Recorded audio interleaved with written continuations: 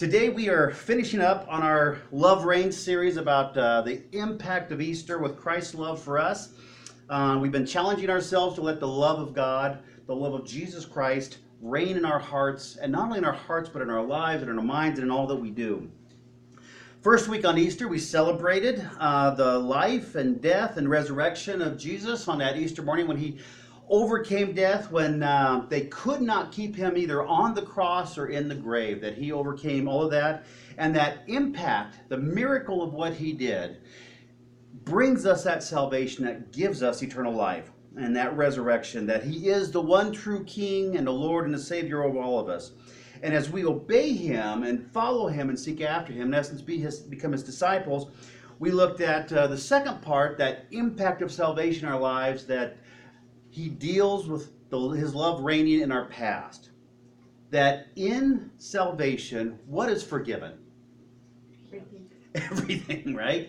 All of our past, all of our worries, no matter what we've done. You know, I think of the thief on the cross all the time when I think of this passage, that there he is on the cross, no time to redeem himself, no time to do anything good, but because of the love of Christ, in an instant, he is ushered into salvation into heaven. That the love of Christ reigns over us, and as we trust in him, that love covers our past, and it no longer has to haunt us or have any power over us. That heavy burden of sin, that heavy burden of regret and shame can be gone in Jesus if we just trust him to give us that fresh start. Last week we looked at the love of Jesus reigning over us for our present, that the decisions that we make in the present affect what? Our future. Our present is a result of decisions we've made in the past, and we want Christ to reign over our present, that as we seek him, we make better choices in Christ, that we not become better obeyers, but that we seek God's word and seek to follow his way over our way. And this final week, we want to look at the thing called our future. That Jesus' love reigns over us in our future and takes care of that. That, as we said earlier, we don't have to worry about the future. You know, Ken mentioned the book of Revelations. We've all read the end of the story, right? Who wins? Jesus wins, right? Isn't that cool? We know who wins, but yet we find ourselves worrying, don't we? And that's what we're dealing with today. Anyone remember the Magic 8 Ball?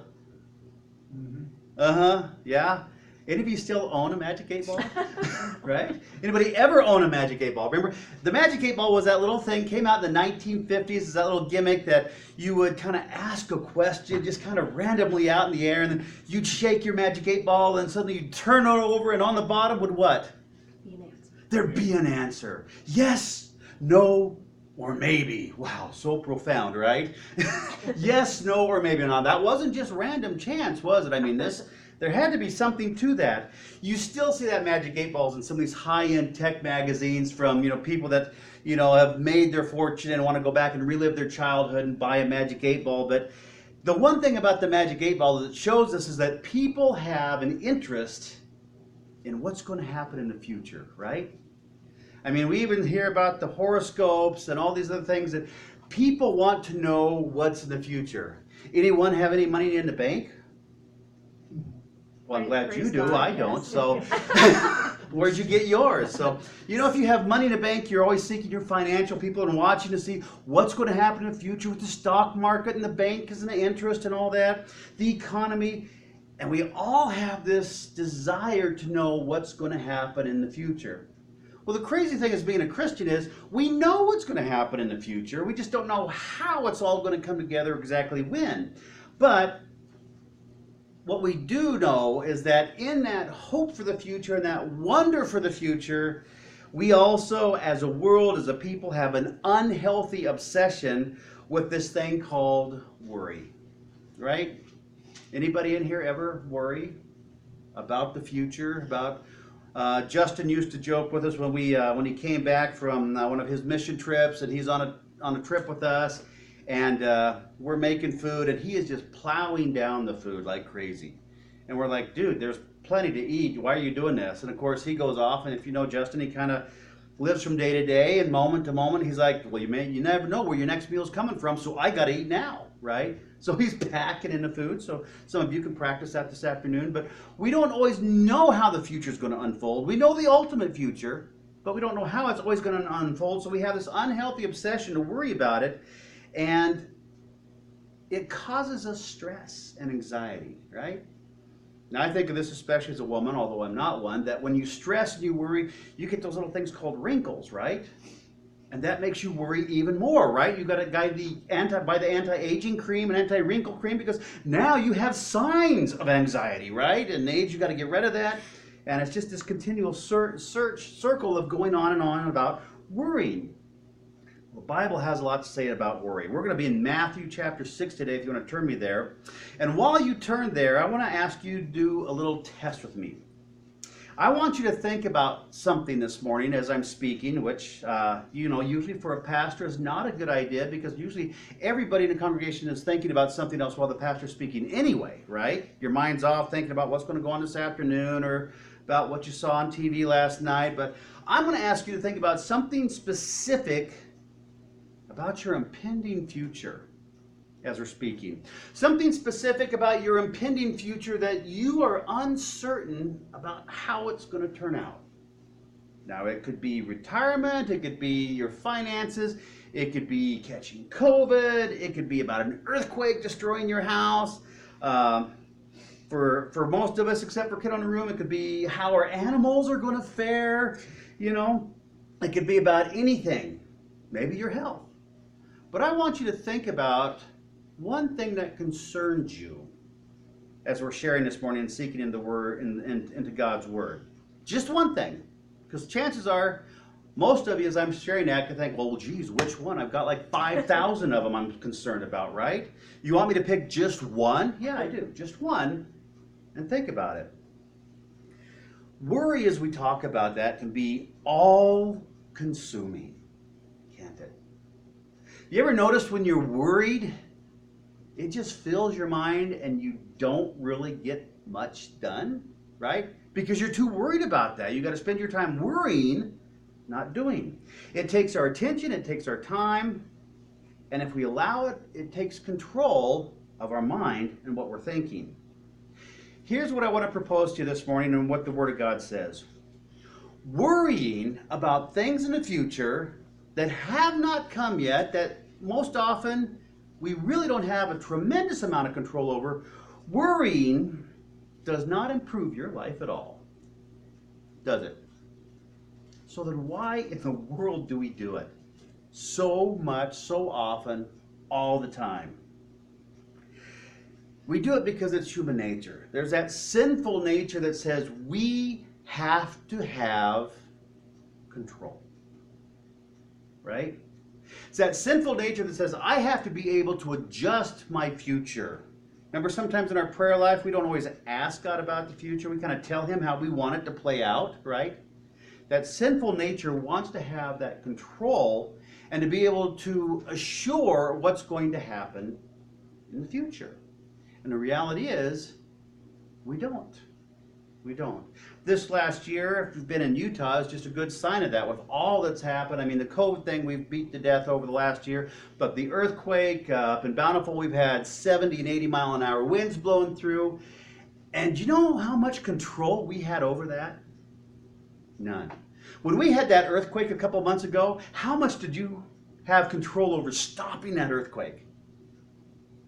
None. When we hear on the news that in Centerville and Bountiful, these 70 and 80 mile an hour winds are going to come through, we just panic because we have no way to stop them. And our bedroom window faces the canyons, and I just kind of picture as I'm sleeping, I'm worrying, I'm not sleeping, I just picture this window just blowing in the middle of the night, and like, now I got to wake Christy up and give her the duct tape so she can go fix this, That's true, isn't it? Yeah. But worry doesn't do us any good because we really don't have that control. And so the thing that I want to propose is this. There's only one way to truly stop worrying, and that is to put our complete trust and faith in Jesus. Now, as Christians, that sounds weird, doesn't it? Like, well, I've accepted the Lord. I said the little prayer of salvation, maybe 90 times, maybe one time, but I accepted Jesus into my heart. He forgave me my sins. The Holy Spirit fills me. I have trust and faith. Well, then why do you still worry? Why are you still concerned about everything in the future, especially that one thing you're thinking about right now? Why is that bugging you? If you really have that trust in Jesus that he says, I'll care for you, I'll provide for you. In fact, you read the Old Testament, it's all about God providing for his people, bringing them out of bondage, taking care of them day by day when they're out in the wilderness, providing for them when other nations rise against them, giving them a promised land. Well, yeah, that's great for the Old Testament, but that was then. This is now. I mean, they don't have the modern society we have now and the stress and the worry, right? They have their own stress and worry. If we really trust Jesus and have faith in him that he is truly the Son of God, and as Christians, we're really that savvy and have that down, then why do we worry? Why are we anxious? Why do we stress over that stuff? Because we're still growing in Christ. And although sometimes we like to say those nice little Sunday school, answers like, oh, I trust Jesus, the truth is we don't trust him as much as we should, do we? We still want to take that control. Matthew chapter 6, verses 25 to 27. Jesus speaks to this struggle of worry. And the cool thing in this is, as Jesus is speaking, the context of Matthew 6 is Jesus just isn't speaking to the world, to non-Christians, or what they called pagans at the time, the non-believers, the Gentiles. Do you know who Jesus is speaking to in this context? To believers, to those who are following him, which tells me that Jesus knows that we struggle with this issue called worry. And he says this, Matthew chapter 6, verse 25, I'm reading out a New American Standard. It says, for this reason, now stop there. What is Jesus telling us? He knows something about us that we don't admit really well, right? He knows that secret thing that we like to say we trust in him, but we really don't. He says, for this reason, I say to you, do not be worried about your life, as to what you'll eat or what you'll drink, nor for your body as to what you'll put on it. Is not life more than food and the body more than clothing? Look at the birds of the air. They do not sow, nor reap, nor gather into barns, and yet your heavenly Father feeds them. Are you not worth much more than they? And who of you, being worried, can add a single hour to your life? When we don't dig into these verses, they slide off the heart really easy, don't they? Like, oh, that's nice. But when we dig into them, we see that God is speaking to us, and the fact that, how many of you in this room worry? How many of you have been Christians for more than a year and you worry? Maybe more than a decade and you worry. Maybe more than a century. Richard? Oh, never mind. Just kidding. Even though this passage was written some 2,000 years ago, as Jesus is speaking to the people of that time in a non-technological society, still agrarian, still farming, still ranching, they were still worrying. But yet when we read this, does this speak true to us today? I mean, could Jesus be standing before us right now and saying, why do you worry about this stuff? Where you're going to be, where you're going to get your next meal, where your clothes are going to be, what you're going to wear? Why do you worry about this? Look all around in nature. Christy and I went on our hike yesterday, and it was good because the soreness and pain and stiffness of being old reminds me that God isn't done with me yet, because it'd be nice to be dead right now because it's just no pain, right? But when we were out there yesterday, I love going out in nature because you see God's beauty. And I'm out there walking around on this little 2.5 mile hike up through the canyon, and it's just beautiful, and the streams go on, and all the stuff's out, and everyone's getting along, and everything's beautiful, and the air is fresh. And I realize I have zero control over all this stuff. And yet God just provides it.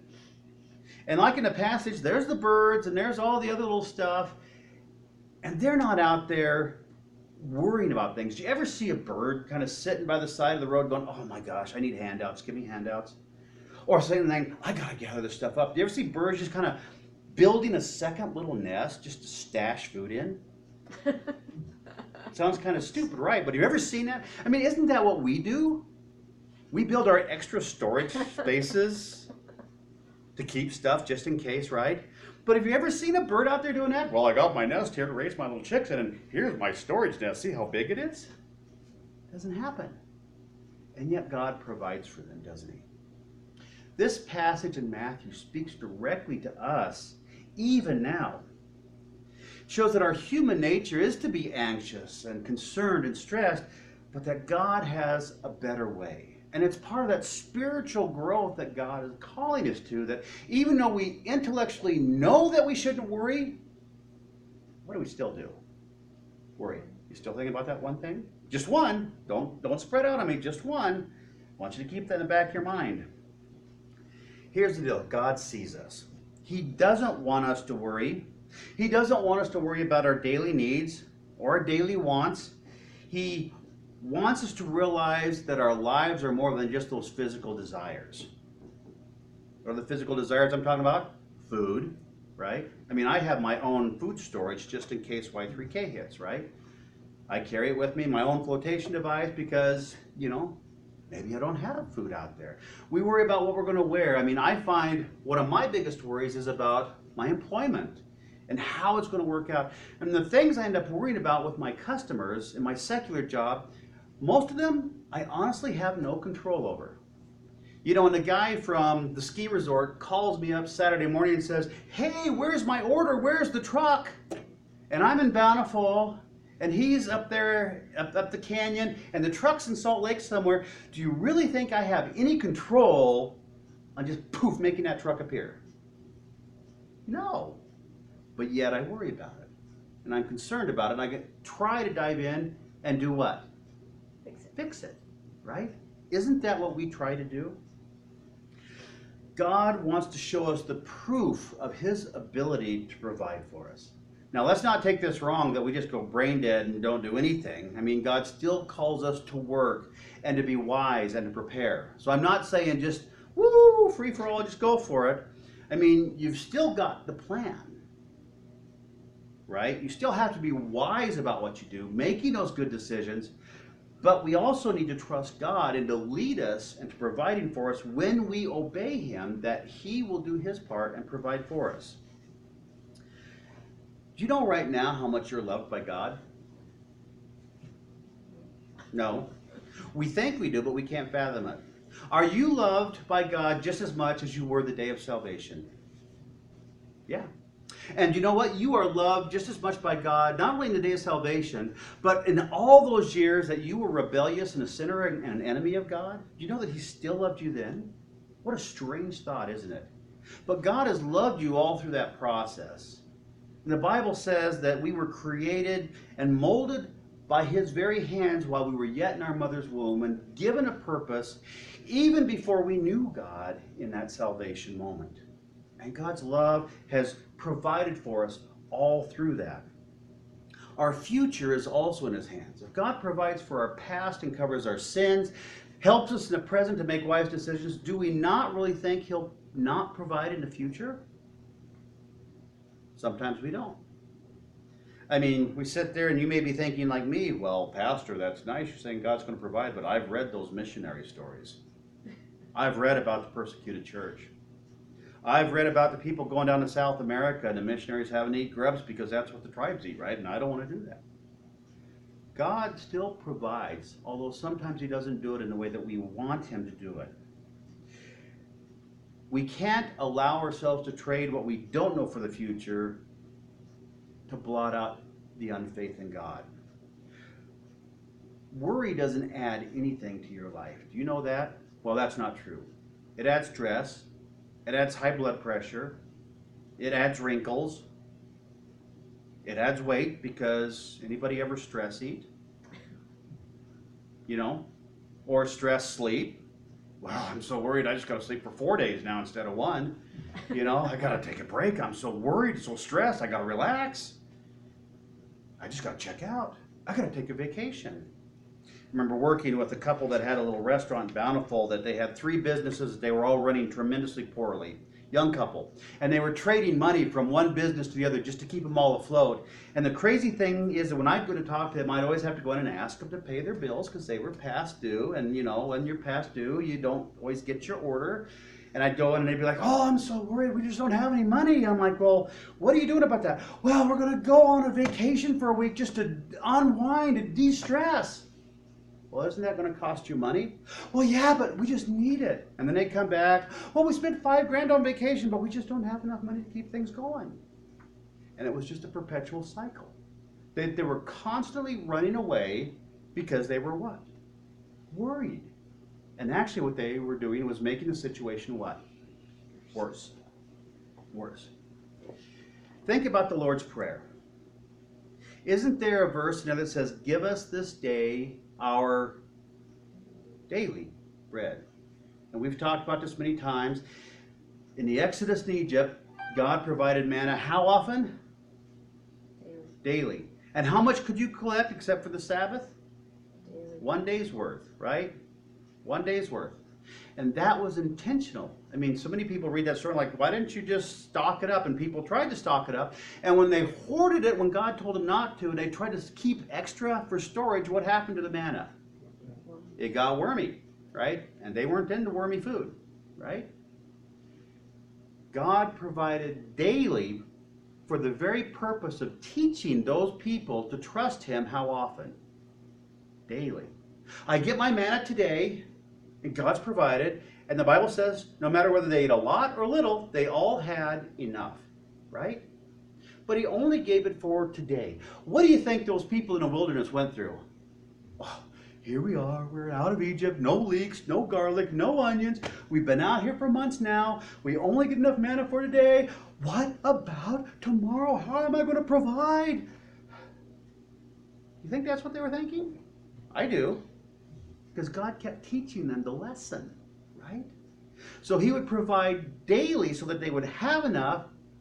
And the way it was supposed to go was, hey, God's provided every single day for the last 6 months. What am I worried about? But do you think they continue to worry about tomorrow? I do, because God kept teaching them the lesson. They didn't get it. God says, I'll provide you your daily bread. I'll take care of today, and I want you to trust me for your future. Your future is in my hands. But that's where we have issues, isn't it? That we intellectually can say that, but we still worry about that. Now let's go to a verse back in the Old Testament, Jeremiah 29:11. This verse is often taken out of context. I don't want to do that. But we do want to look at it because God is telling us something. Jeremiah 29:11 says, for I know the plans that I have for you, declares the Lord, plans for welfare and not for calamity, to give you a future and a hope. And the one thing I want to pull out of there is not that, well, God just promises our future is going to be wonderful, which is what some people say, right? I mean, we know it will be that way in heaven, but in this earthly life, there are still challenges, there are still struggles, but it's that God has a future plan for us. And if you know the end of Matthew, there's a promise that Jesus says He'll do one thing. What is that? He'll be with us always, right? He's not going to leave us. He's not going to bail on us. He's not going to say, well, your quota's up. I got to go. I got to go help somebody else out. You've sucked me dry. I'm too much. I got to go help somebody else out. He says, I'll always be with you. And in essence, God says, I have a plan for you. It's all going to work out. And if you don't think it's going to work out, think about the miracle of Jesus Himself. We talk about Christmas time about all the prophecies that Jesus had to fulfill to be the Messiah. And what did He do? He fulfilled them. And that was astronomical mathematically, right? I mean, even to fill 10 of the prophecies is a huge mathematical number to do that. And He did them all. And yet we know that intellectually, but we have a hard time applying that to our lives to say, God's really going to take care of my future. Don't we? When it comes down to being honest. We need to trust God that He will care for our future. He will give us His word to give us insight and wisdom and discernment to make good decisions now to follow him that our future will work out. Because we still have that choice to not follow God, don't we? God gives us that freedom. But he gives us his word, he gives us fellowship, he gives us the Holy Spirit to speak to us, to say, here's what I want you to do. I want you to obey and just trust me and do what I ask you to do, because then I'm going to provide for you. Now let me put this in a very simple, down-to-earth format. Anybody know that Christy bought a puppy? And she's training this puppy. Well, here's the deal with this puppy. Or is the puppy training her? Well, the puppy has been training her, but she's working on that. So when she tells the puppy to do something, if the puppy doesn't do it, you know what the puppy doesn't get? A treat. But if the puppy does do it, what does the puppy get? A treat. You know what the puppy loves? Treats.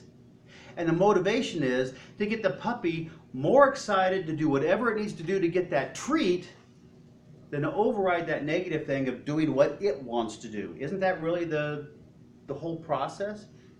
In essence, that's what God's doing with us. He wants us to trust him to get the reward more than trying to take those issues back in our control. And that's the obedience factor that God is teaching us, right? It's just, isn't it nice that we're brought down to the level of a puppy? Isn't that great? Doesn't that make you feel good? You want me to make it even better? Jesus calls us sheep. Have you ever looked at sheep and how smart they are, Helen? They're not smart, right? It's really not a compliment. But what God is saying is, I want you to be simple, that I'll provide for you. Even with the sheep example, he says, as the sheep follow the good shepherd, what does he provide for them? Still water, protection, and green pastures. Because sheep freak out with running water. So they have to have still water, or they won't drink. Ellen, you grew up south with sheep. Will they decimate an area and just stay there and die? Yep, they won't move on their own. So the good shepherd has to move them, right? That's what God is saying to us. If you just obey me and override that temptation to do what you want to do and just trust me, I will give you the wisdom and discernment to get to that future where there's that promise and that hope. Here's 3 things I want you to ask about the decisions that you make today to affect your future tomorrow. Okay? Number 1, does the decision you're making right now align with Scripture? Well, you know, those Bible verses are for other people. They don't really fit my situation. You ever heard people say that in the church? Well, I know God's speaking to other people about that, but, my situation's different. No, it's not. God's word is true and unchanging. When you and I make decisions, does it line up with the word of God? Well, God doesn't tell me not to buy that lottery ticket. Nobody does tell you to be wise with your money. I mean, if you got $6 in the bank, don't spend $5 on a lottery ticket. Maybe buy a meal instead so you can survive for another day, right? Be wise about it. Number 2, does the decision I'm making draw me closer to Jesus and make me more like him? Now that sounds kind of weird, but isn't the process of spiritual growth to be more Christ-like? So the decisions that you and I make on a daily basis that impact our future, are they drawing us closer to God? Are they making us more Christ-like? Or are they pushing us away from being Christ-like? Number 3, will the decision I make benefit others? Now that one sounds kind of strange, doesn't it? But did Jesus come for himself? Did he come from heaven, from the Holy of Holies, to a sinful world and going, whoop, whoop, look what I can do, look what I can do, whoop, whoop? No. You see Jesus showboating, like when he's coming in on the donkey in Nazareth, going, whoop, whoop, look at me, look at me. No, we don't see that. Jesus came for the sake of who? Us, others. To bring them salvation. He didn't come for himself. In fact, in the upper room, he puts on the loincloth and he washes the other disciples' feet to say, this is the example I want you to follow. I want you to be a blessing to others. Most often, typically, we pray this: God bless me. God care for me. God take care of the situation. For who? For me. The Bible talks over and over about Jesus when he would go off to a quiet place to pray with his Father. And he would constantly tell the disciples that he was doing one thing for them. What was that? Interceding, praying for them. The point is, as we become more Christ-like, the decisions we make, we need to realize they have that impact on others. We've talked about this in years past, about the little imagery of you've got a nice, beautiful, still lake. And there's one drop out in the middle of the lake that drops down and hits that and causes that ripple. How far does that ripple go? Eventually all the way to the shore, right? The decisions that we make impact others. And so part of the maturing in Christ and those Christ-like decisions now are questions saying, are the decisions I'm making now just for my benefit? Or are they somehow going to bless others in some way, shape, or form? Maybe it's someone I meet randomly, maybe it's my family, maybe it's my church, maybe it's people at work. Are the decisions I'm making now going to bless others, that we're not praying so much, God, take care of me, do this for me, help me, fix me, but Lord, bless others. Take care of them. Look out for them. God, you've already got me in salvation. You've already got my life. God, I want to intercede for those that don't know you, because they need you just as much as I needed you. There are people that are sicker than I am, that are poorer than I am, that are struggling more than I am, that have more demands on their life than I do. God, I want to intercede for them and bless them. Will you be with them? Isn't that part of the servant attitude? And you know what? Here's the thing. When we focus on God working and blessing others, who are we not focusing on? Our three best friends, right? Me, myself, and I. When we're interceding and living to bless others as Christ came to do, we're not so worried about ourselves. We're not worried about where that next manna cake is coming from tomorrow, right? Because we're trusting God. Let's finish up in Matthew here. Matthew 6, verses 28 to 34. We need to seek God first above all things in that decision making. It says this, verse 28, "And why are you worried about your clothing? Observe how the lilies of the field grow. They do not toil, nor do they spin. Yet I say to you that not even Solomon in all his glory clothed himself like all of these. But if God so clothes the grass of the field, which is alive today and tomorrow is thrown into the furnace, will he not much more clothe you? You of what? Little faith.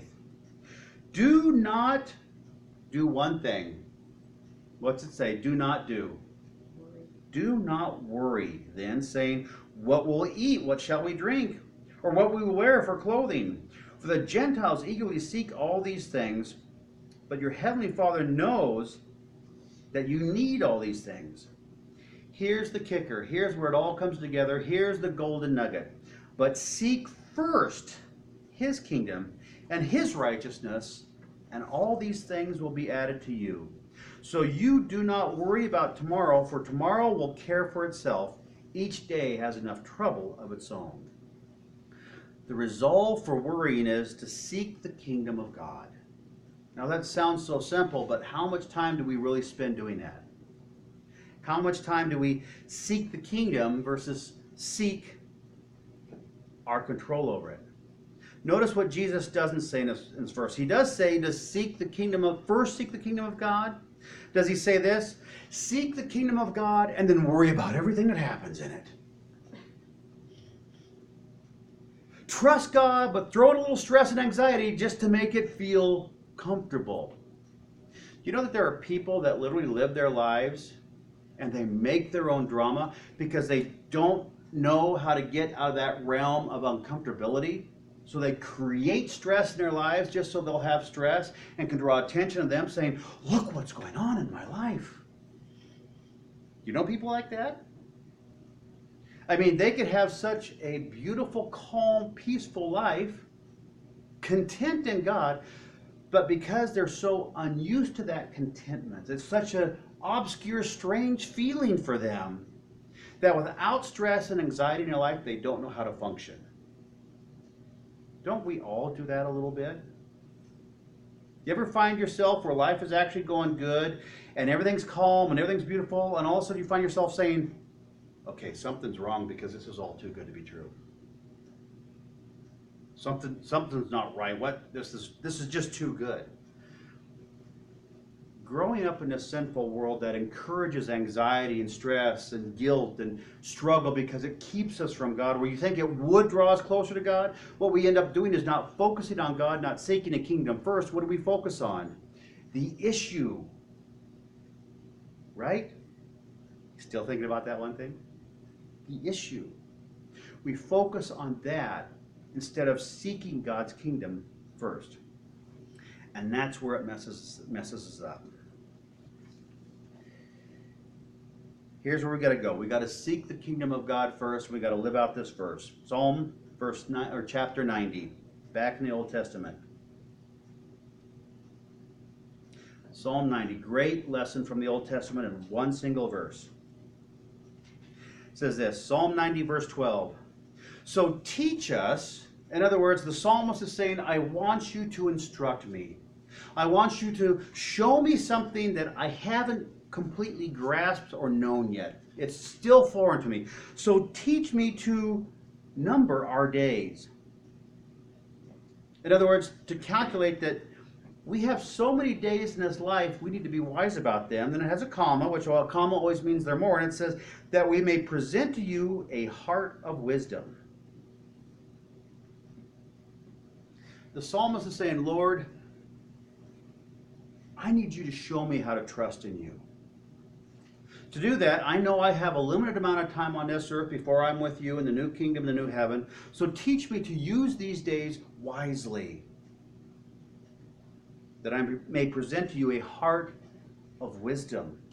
In other words, a heart like David's, a heart after God's own heart, right?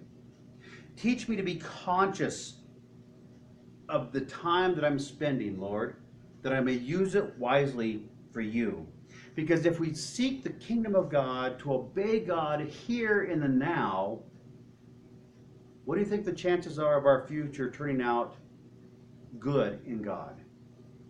Pretty good. If we quit focusing on the worry and the issue at the moment and we trust God and obey Him, chances are things will turn out very good. 1988, a study was done. Now remember, this is 1988. On how people spend their lives. Here's what it came up with. In an average lifetime, an American will spend 6 months sitting at a stoplight. Just sitting there, right? Waiting. Hitting a horn. Come on, go, go, right? 6 months sitting at a stoplight. In an average American lifetime, an average American will spend 8 months opening junk mail. Well, that's such a good use of time. You ever get junk mail, right? And you open it. Why do you open it? You know it's junk mail from the minute you see it, right? Hey, sign up for this subscription. I didn't sign up for that. But what do? We want to open it to see what's inside. In the average lifetime, the average American will spend 1 year looking for misplaced objects. And I think that increases the older you get, right? 2 years unsuccessfully returning phone calls. Okay? 4 years doing housework. Here's the sad thing, if you were on Walmart or Costco or anywhere, 5 years waiting in line. That's worse than a stoplight, isn't it? Even if you're at McDonald's, you gotta wait. 5 years in your lifetime just spent waiting in line, and that doesn't include a stoplight. And here's one that hits really home to us. In the average American lifetime, you and I will spend an average of 6 years eating. Some of us more years than others, but at least 6 years eating, right? That's what we do. We got to break it down and look at that and say, what are we really doing with our time? When we're stressing out and saying, oh, I got to take a break, I'm so stressed. Which I know that, I've done that. Maybe I need to deal with the issue and say, God, what would you have me to do with this issue instead of trying to run away from it? to deal with it and overcome it, because the Bible calls us overcomers, yes? But to be an overcomer, what do you have to do? If David has a giant and he wants to overcome the giant, what does he have to do? Deal with the giant. Face the giant and deal with the giant. Remember David's story? He did it all in the name of the Lord. He was angry at Goliath because Goliath profaned the name of his God. And he went out there seeking justice for his God. This little pipsqueak teenage guy with a slingshot, which was actually a weapon at the time, took on Goliath with all his armor, and boom, one stone took him out, where the whole armies of Israel couldn't even do that. They were scared to death, locked in their fear and anxiety and worry that they wouldn't even come down and face Goliath. And here comes one young man whose heart was sold to God. And he faced the giant, and here's the beauty of overcoming. He overcame the giant because he trusted God.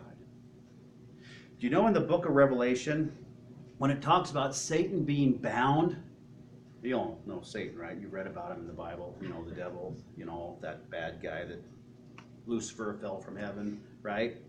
And we think he's so powerful, right? If you watch the horror movies, you know, he always kind of gets you, right, in the dark.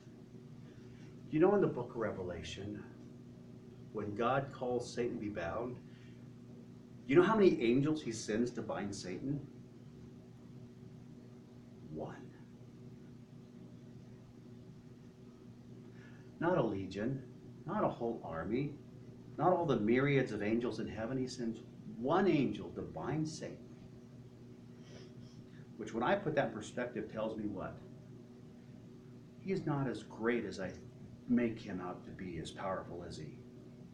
And if I trust in God, God will overcome that for me. I've heard it said that the only thing that matters 100 years from now is our relationship with God. Kind of a true statement, isn't it? Where your relationship with God is now will impact where it is in the future. You know, we've joked about this, but man, if serving God is horrible for you now, you probably don't want to be in heaven. Right? But if serving God is a joy for you now, heaven's going to be awesome. It's all about a relationship now. So when Matthew tells us to overcome worry and anxiety by seeking the kingdom of God first, and as the psalmist said, to teach us to number our days, to trust in God's wisdom over our wisdom, what God is telling us, what Jesus is telling us is, trust in the Lord today to establish your future tomorrow. Learn to enjoy my relationship with God now and trust Him so that when heaven comes, man, it's like trusting God on steroids. It's great. That's the picture. That's the picture. Now, I asked you for the last 30, 45 minutes to think about one thing, right? You still got that? Let me ask you a couple questions. In these last 40-some minutes of thinking about that one thing, did it make you more relaxed? No, thank you. No, thank you very much. The answer is no. And actually, what the truth is thinking about that one thing that you really couldn't do anything to change it right now is it stole from you, didn't it? It stole some of the contentment that you could have had in God in the last 40 minutes. Took that right from you, and you and I allowed that. Did worrying about that one issue make your life any better in the last 40 minutes? Nope. Probably made it worse because your focus was on that thing, not on hearing the Word of God. Did it make your life any closer to God? No, it distracted you from God, right? We have those 911 prayers of God help me, but that's not an endearing relationship prayer. If I'm always running to Christy going, Christy, save me! There's a spider in the shower, go get it. If that's all my life is just coming to her with panic moments saying, fix this, that's really not a relationship, is it? That relationship is walking and talking with God, like the hymn says, spending time with Him, conversing, learning from Him. That's a relationship. When we're in worry, God, that's not building relationship. It's just a panic moment going, save me. We need to build a relationship. Did worrying about that one issue help you in the last 40 minutes to spend your time wisely? No. Again, it just distracted you. Did it change the future? No. Unless it changed it to make you worry more after the sermon, where you don't apply the sermon and then you still keep worrying about it, right? Here's the big idea. Trust God in faith. Obey Him now and find the pleasure and the relationship in that, so you're not stressing. Because that worry and that stress doesn't do anything good for you in your life. It only takes from you. And in fact, Jesus gave that command in Matthew 28. He says, do not, what? Worry. So we need to do like the psalmist and come to God and say, God, teach me not to worry. Teach me to number my days, to trust in you, to know how to do that which I don't completely understand right now. Lord, I want you to show me. Because here's the beautiful thing. The Bible says that we seek the Lord with all our heart, mind, and strength, we will what? Find Him. Jesus also gives the imagery that if a man or a boy asks his father for something, will his dad give him something else? No, a good dad gives the son what blesses him. That if we ask God to teach us not to worry, so that we trust God more and worry less, don't you think God will answer that prayer? I think so. Personal story, a couple months ago, I shared with you that I was stressing over my job and I just didn't find contentment in there. So I spent the last couple weeks asking God to help me find that contentment in my job. Here's the reality. My job hasn't changed. It's gotten worse.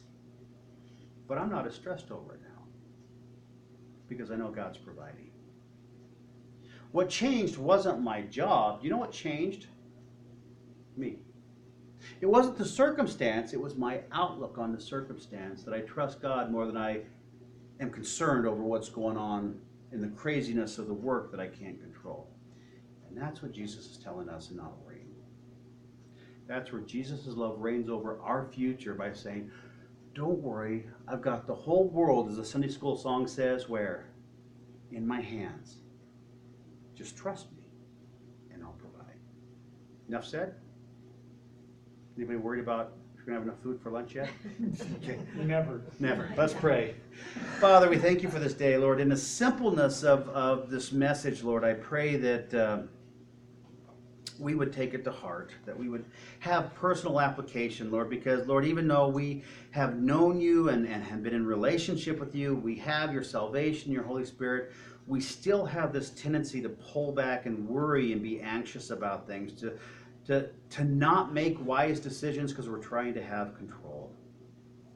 Lord, I pray that you would help us to obey you and not worrying, to trust in you to provide for us daily, and to teach us to make good decisions now, to obey you in your word, in the moving of your Spirit, that our future would be set in you. That, Lord, instead of worrying about the future, we would look forward to the future so that we rejoice in how you have protected and provided us. We ask this for your glory in Jesus' name. Amen.